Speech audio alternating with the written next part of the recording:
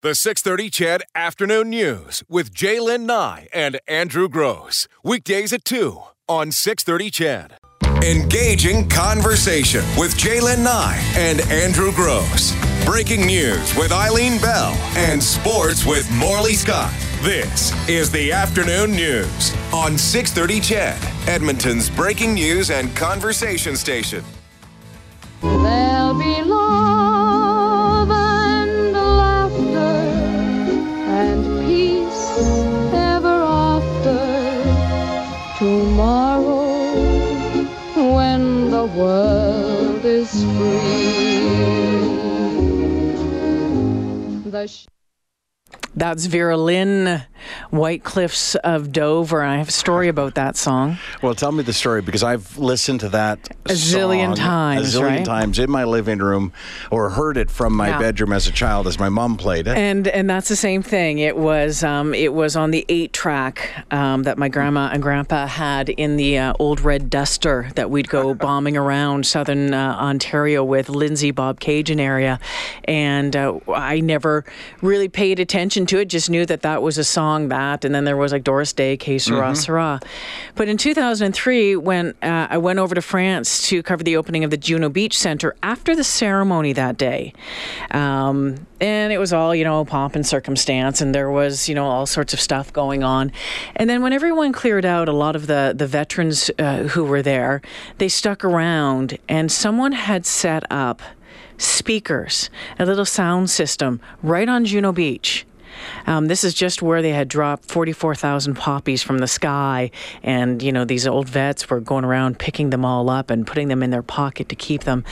And that song came on, and they found each other. I don't know if they were husband or wife or whatever it was, whoever it was, but then there was dancing. They were all dancing to this song on Juno Beach.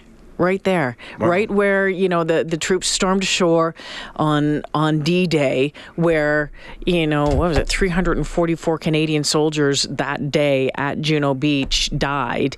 And they were taking those memories and turning them into something a lot more beautiful. Mm-hmm. And I will never, ever forget that. And that song takes me right back there in a moment. It's funny, and we'd love to hear your memories. We'd love to hear who you will be thinking about on November 11th. We'd love to hear from you on the phone. We have all afternoon. All afternoon to hear your stories. 496-0063, or you can text us, of course, at 630. But to the point of your story, that's what I said yesterday or the day before in talking about my mom's memories, and it was true again yesterday. She tells the funniest stories about one of the most horrific times in the world's history. But she laughs, and and some of them I've heard a million times before, and I just love to hear them again. The one she told me last night was that they were in London. My mom's from London. That's where she grew up, and that during the war there would oftentimes be air raids. Mm-hmm. And they had built a bomb shelter at the bottom of the garden, and when the air raid signal went off, everybody who was there made their way down to the bomb shelter. But oftentimes you'd be in there for hours. You never knew how long you'd be in there. And her grandmother just had a difficult time getting down to the shelter. So they decided to leave her, with her consent, under the stairs. So they just, when the air raid signal goes off, they put her under the stairs down to the bomb shelter. They get the all clear signal, and they go back, and they finish their supper, and they sit around and listen to the radio for a time, and then they go to bed, and then somebody remembers nobody went and got Grandma. Grandma's still under the stairwell. Grandma's been under the stairwell for 3 hours. It's very quiet in here. Where's Grandma? It's 2:40 on the 6:30 CHED Afternoon News. The question for you today is, who are you remembering on this Remembrance Day? And if you'd like to share, we'd love to hear it from you. 496-0063. Jim has given us a call this afternoon. Hi, Jim. Hey guys, how you doing? Good. What's going on today? Who are you remembering? Well, I'll tell you, Jillian, I'm in the service, and my dad was in the service, and I'm going to remember him, but I've got a really unique story about this. My dad was a Lancaster bomber pilot, World War II, and when we discovered the last flying Lancaster in North America is in Hamilton, before he passed away in the mid-2000s, my brother and I took him to Hamilton, and we took him up in the bomber. Oh, wow.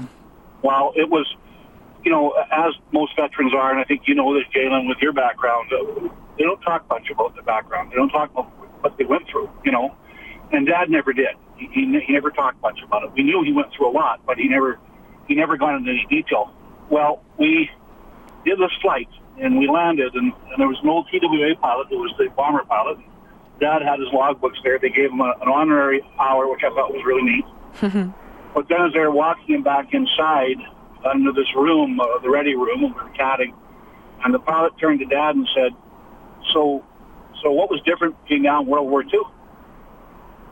And his response floored everybody. He said, no one's shooting at me. Not the truth. Wow. And the whole room was silent because it's so true. In the inside of a Lancaster bomber, it's like you can shoot through the 22. Yeah. It's all aluminum, So that really, really hit me hard because Dad never said much about everything that he did. So, that was kind of neat. That story really hits me because did you see the movie Saving Private Ryan? Absolutely. And the opening scene was just one of the most disturbingly violent scenes, bullets flying in all directions, people losing their lives. We got that movie for my dad because that was an American movie about Americans, but he was there. He landed at the same time, and we got the movie for him, and he watched it, and then I phoned him, and I said, so do you think that was an accurate portrayal? And he said, no. And I said, why not? He goes, it was worse. Yeah. Yeah. And same sort of thing where I just was taken aback for a moment. How could it be worse than that? Hey, Jim, curious to know, did your dad have any trepidation about going back up in the Lancaster at all? Well, he was excited yet very quiet. Yeah. And when we got him in there, at that point he was in his mid-80s, so he couldn't get up in the front of the line because there's a bulkhead between the back and the pilot seat, so he couldn't get up front. So they put him between the engines, and as soon as they fired up the Merlin engines, he just smiled and said, those are Merlins. Oh, man, those things are so loud. Yeah, and he just smiled. Well, he lost his hearing on his left-hand side.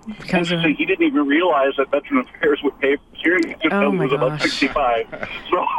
So, but he lost his hearing from flying bombers, What an amazing memory you provided for him. Amazing experience for him again, but a beautiful memory for you, Jim. Yeah, and I mean, I carry that with me. As you know, Jalen, I go to the Butter Room every year. You're there, and, I go to the service, and he's always on my mind. Yeah. Well, we'll see you tomorrow, Jim, okay? We will. Thank you so much. Thank you for sharing. Dylan wants to share his story. Hi, Dylan. Good. Who are you remembering? Well, I don't know the guy's name, but it would have been in the early 90s. I'm only 31. And it was the height of the Bosnia-Herzegovina conflict. Yeah. My mom was a post-traumatic stress debriefing specialist for the CAF, and she got me to strike up a pen pal relationship with this troop that was deployed. And he wrote me letters, and I wrote him back, and he sent me a Peacekeeper beret. And you don't remember his name? I don't remember his name, but it hit home for sure.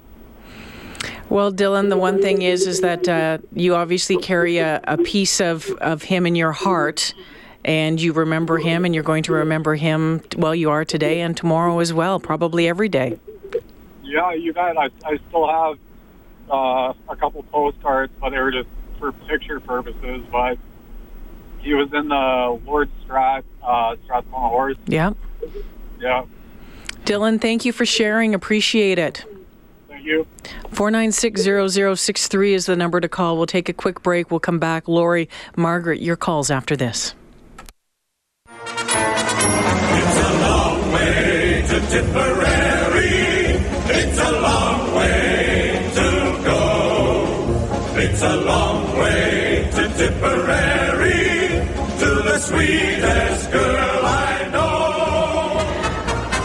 there's another one that probably brings back some memories for you, or maybe you with your grandparents, you with your parents. Maybe it's just you. A long way to Tipperary. Had lots of fun listening to some music this morning, enjoying every minute of it. Lori's on the phone. Hey, Lori, who are you remembering?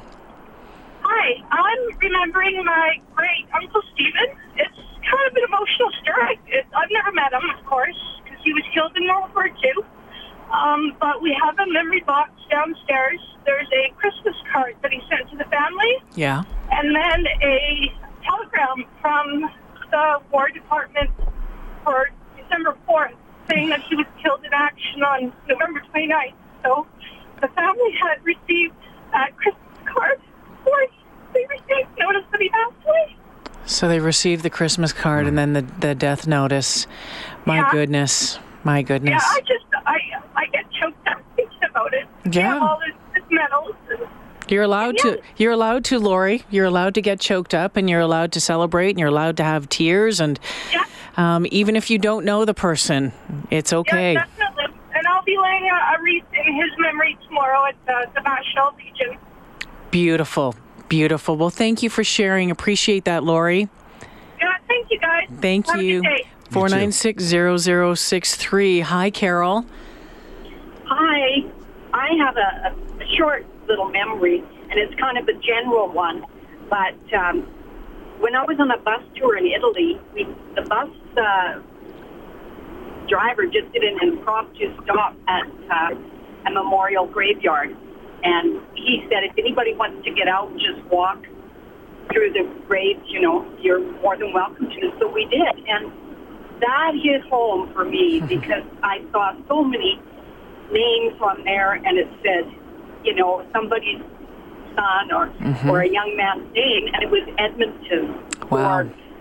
Or then it was somebody from Saskatoon or Calgary, and it was just rows and rows of these young men that were 19. It would have their names on it, 19, 20, 21. And I just had tears. I don't think there was anybody on that bus that was Canadian that didn't. And that's when Remembrance Day really hit home for me. That's always the eye-opener, isn't it? Because it's one thing to say that there was a loss of this many lives, or when it's a number, it's significant. But when you put a name to the number, or a city, or an age, it changes everything.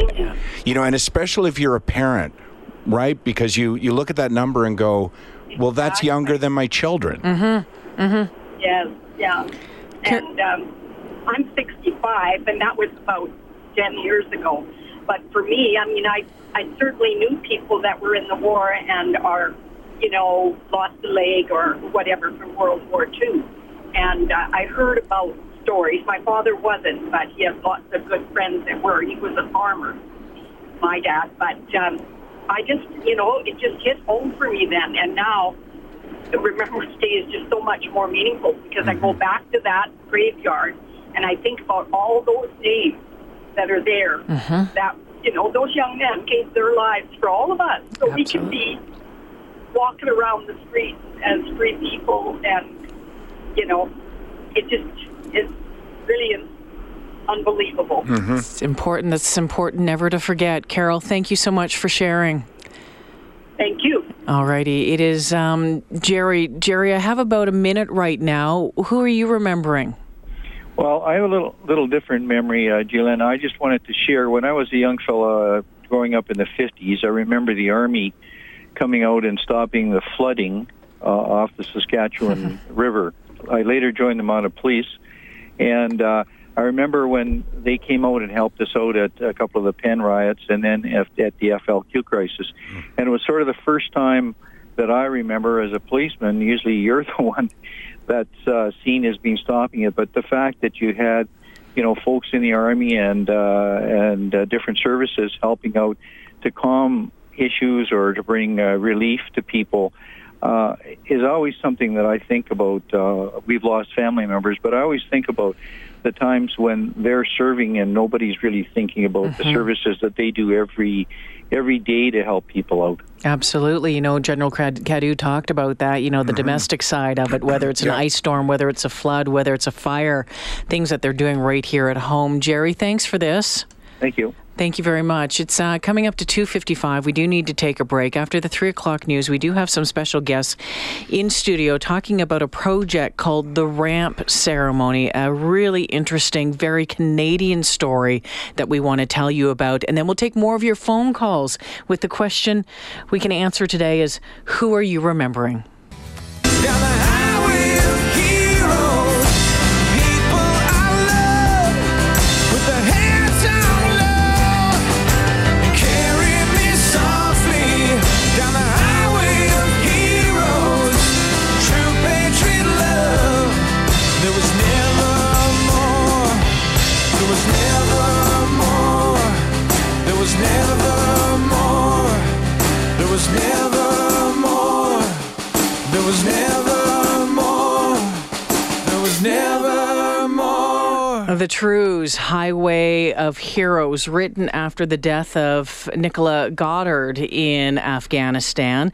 One of the soldiers, one of the 158 soldiers that were killed in Afghanistan. And 158 times in Afghanistan, during the war in Afghanistan, we saw a video of the ramp ceremonies at Kandahar Airport, the start of the repatriation of our Canadian soldiers. But did you know those ramp ceremonies are very much a Canadian thing and almost didn't happen? I didn't know that until today, but I know it now. A filmmaker and historian, Karen Storwick, and the man who made them happen, Sergeant Major retired Jim Butters, are working on a documentary called The Ramp Ceremony. They join us in studio today. Welcome. Hi, Karen. Hi, Jim. Hi, Jim. Thanks for making the track. Appreciate it.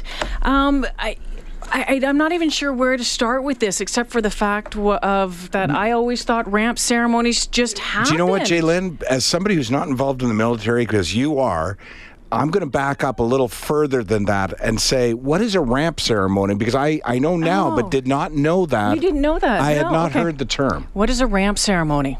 Well, a ramp ceremony is a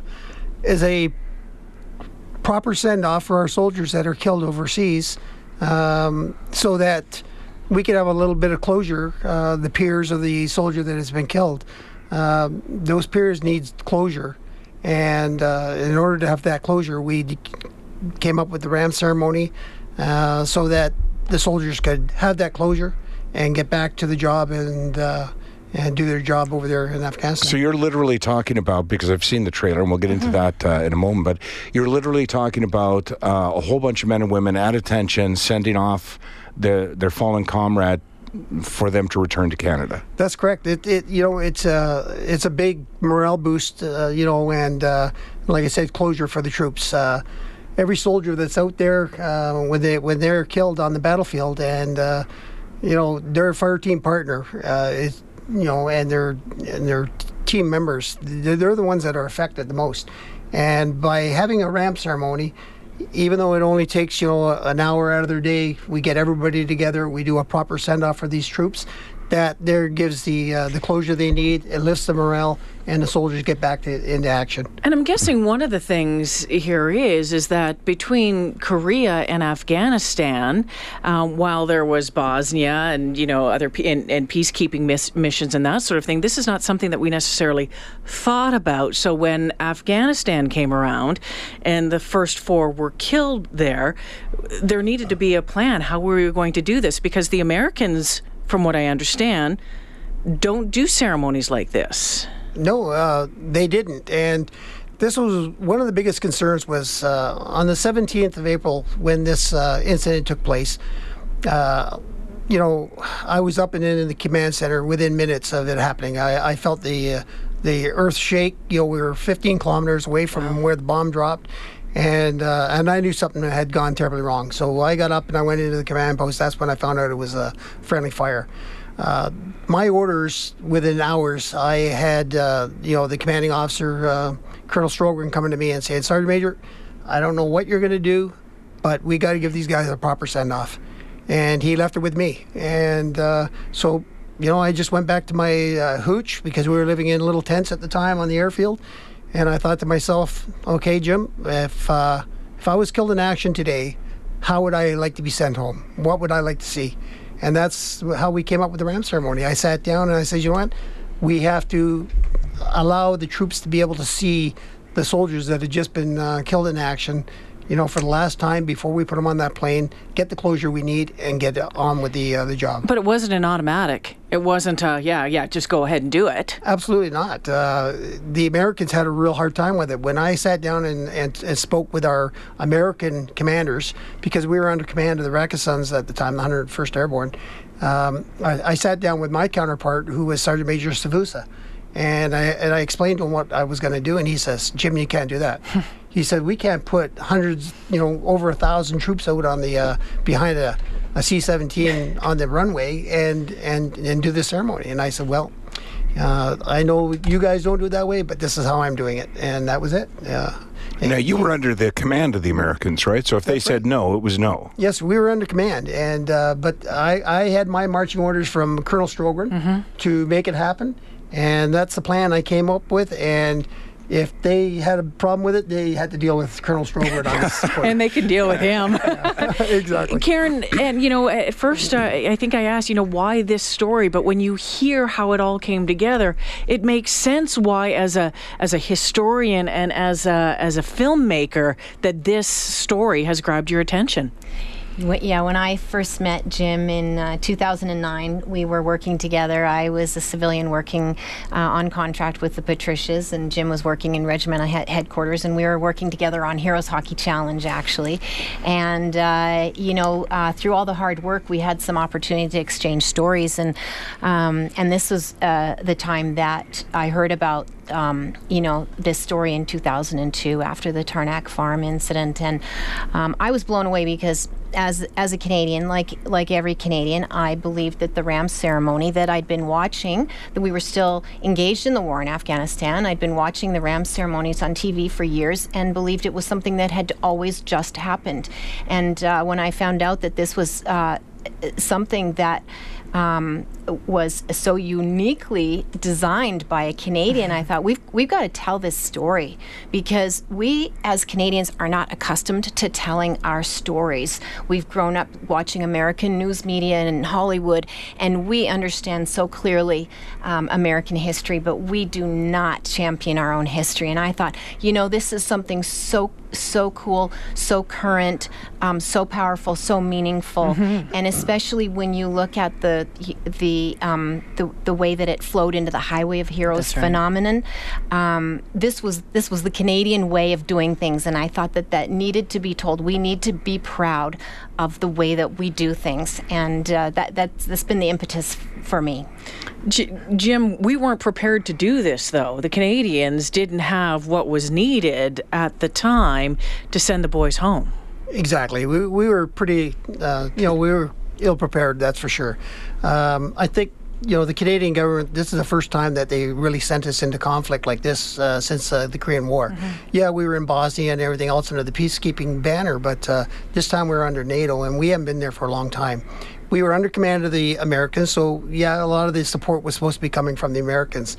But when you're talking about Canadian flags to drape the coffins, we didn't have enough. I had to go around and talk to the troops, and the troops gladly gave up their Canadian flags that we had hanging in the bivouac, and that's what went home on the coffins. The transfer cases, we didn't have transfer cases, of course. We got those from the Americans, and same with the body bags. But that, that was the first time in a long time that we had been to war. And when we went back in 2006, we were prepared, and we had everything sorted out by that time. We weren't going to make the same mistake twice. I was wondering if you were going to say the words body bags. I watched the trailer for the documentary, The RAM Ceremony, and I don't know how to describe it other than it stopped my day. It just stopped my day. And I'm sorry, when I heard you speak in that trailer about not having enough body bags, I just... But how? How? I couldn't put my head around it. I don't even have a question for you. It stopped my day. I'm really anxious to see this project finished. Yeah. When When did you start talking about this? I mean, how is it that 15 years after the fact, 15 years after the fact, we're just hearing this story? Well, actually, it was in 2009. I think we were at a down in Calgary at the museum and doing a book signing or something like that. There was something going on in Calgary at the museum, and I was down there in uniform. And Karen's counterpart, Rob, he was down there, and he came up and started talking to me, and I don't know how we got on the subject, but we ended up getting on the subject about ramp ceremonies, and then all of a sudden the guy just reaches over and gives me a big hug and a kiss on the cheek, believe it or not. And he says, Jim, he says, this is unbelievable. He says, I had no idea. He said, thanks for doing this. And ever since that time, Rob and Karen have been, we've been talking about it and getting together, and they have put timeless effort into, putting this project together. So, when you've got a couple civilians out there that, you really never knew yesterday, and then all of a sudden today they're so interested in the story. To me, it was just my job, and I was doing it. And until Karen and Rob came along and really, started, say there's so much more to this. There's more to the story. Absolutely. And Andrew's reaction was the same when I watched the trailer. But Karen and I were at a dinner, 3 weeks ago together, and she was telling me the story, and I had to stop her because the exact same thing just happened to me. I couldn't talk. I had tears in my eyes, and I actually put my hand up, and I said, okay, we need to stop. We need to stop right now, because otherwise I'm going to be a bawling mess at the table. I mean, this story, all of it, the past 15 years and the past 100, before that, have such a connection to so many of us in so many different ways, and we're seeing it today on the phone lines, people coming in and wanting to share their stories and telling us about their loved ones. I want to take a break here. When we come back, I want to talk about something else that really kind of happened organically. Like, you were there to take care of the ramp ceremony. What we saw with the Highway of Heroes from Trenton into Toronto, that was another thing that ended up taking place here in Edmonton as well, and I want to get your thoughts on that. Stick around. We'll be back with Jim Butters and Karen Storwick right after this.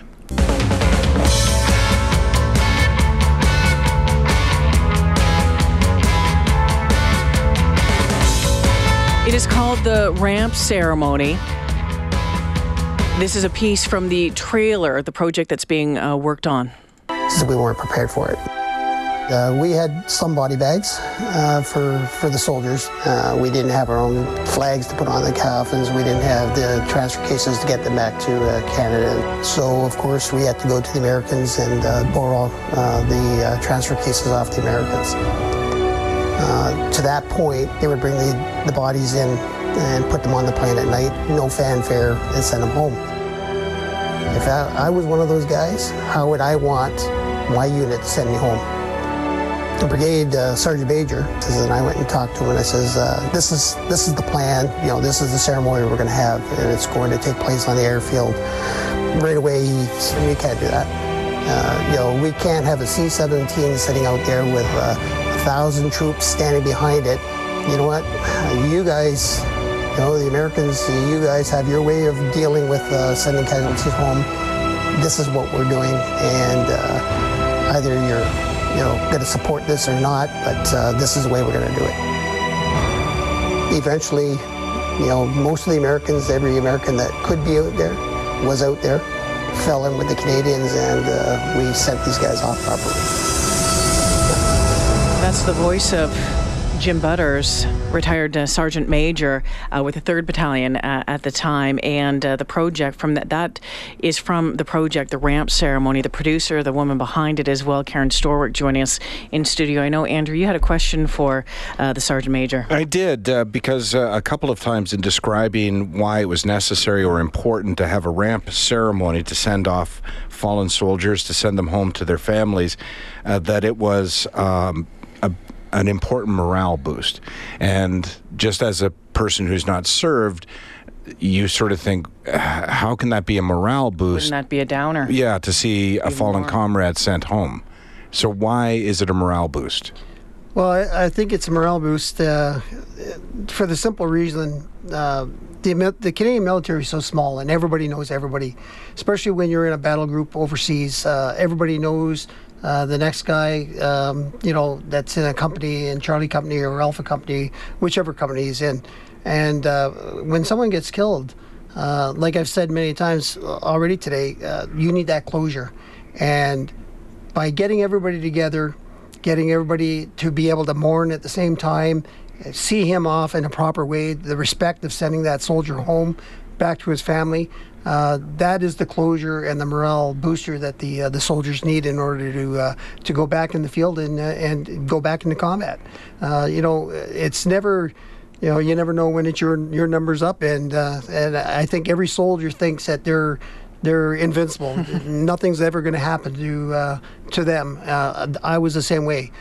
4 times in combat and 4 times the different missions, and 4 times I never ever thought about myself and being killed overseas ever, and it just never crossed my mind. So when it does happen, you need that closure. You need that mourning. It may be a short spell of mourning, a half hour, an hour, but you're showing your respect to the soldier that has fallen, and now you can carry on with your operation.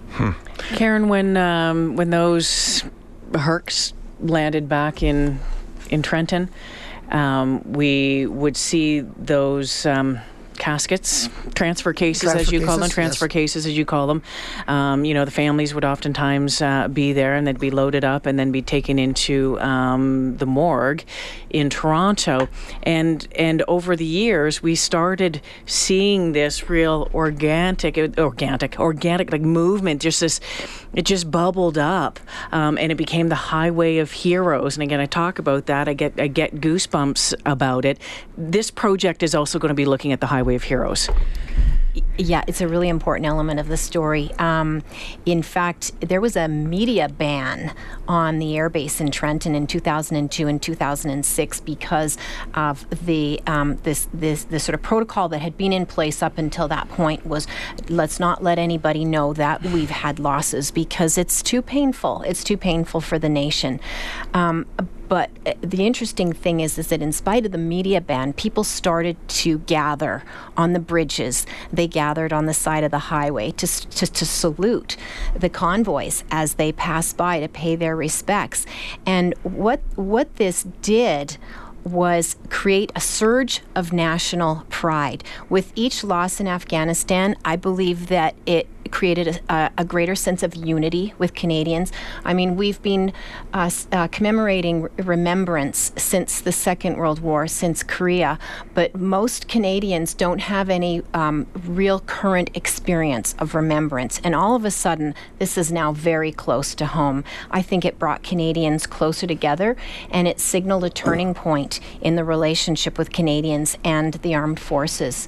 And you talk to any soldier in uniform, sailor, aviator in uniform in the 80s, and in many cases they were not allowed to go off base in uniform because the level of disrespect for members of our armed forces at that time was so profound. Some people that I've talked to even remember being spat at. How did we get to that point where we were holding our soldiers in such disdain from our proud history of World War I and World War II? And so then you come to the point where we're losing soldiers in Afghanistan, and we come together to support the families and the friends of the fallen. We come together in solidarity. We come together almost against the advice of the authorities out there, because these become ceremonies by the people for the people. So heartfelt, so genuine. It was a turning point. Wow. How can people get involved with this project, Karen? We are just ready to launch our fundraising campaign, and if you Google Combined Forces ramp ceremony, you will see our project page where the trailer is playable, and we also have a donate page. We will have a social media opportunity to donate, so people who are comfortable donating in small amounts, and we'll also have an opportunity for people to donate for tax receipt exemption. So just to be clear, that's in order to facilitate the finishing of this documentary. That's for us to be able to produce this film, we need to raise these funds. Okay. Karen Storwick and Jim Butters joining us in studio, telling an important story that I think for a lot of our listeners today didn't know about at all. So thank you for that. Thank you for your work, Sergeant Major. I'll get in trouble for that one. Thank you for your service. And Karen, thanks for having the passion to follow this through. Thank you. Thank you for having us here. Thank you. You're very welcome. The 6:30 CHED Afternoon News with Jaylen Nye and Andrew Gross. Weekdays at 2 on 6:30 CHED.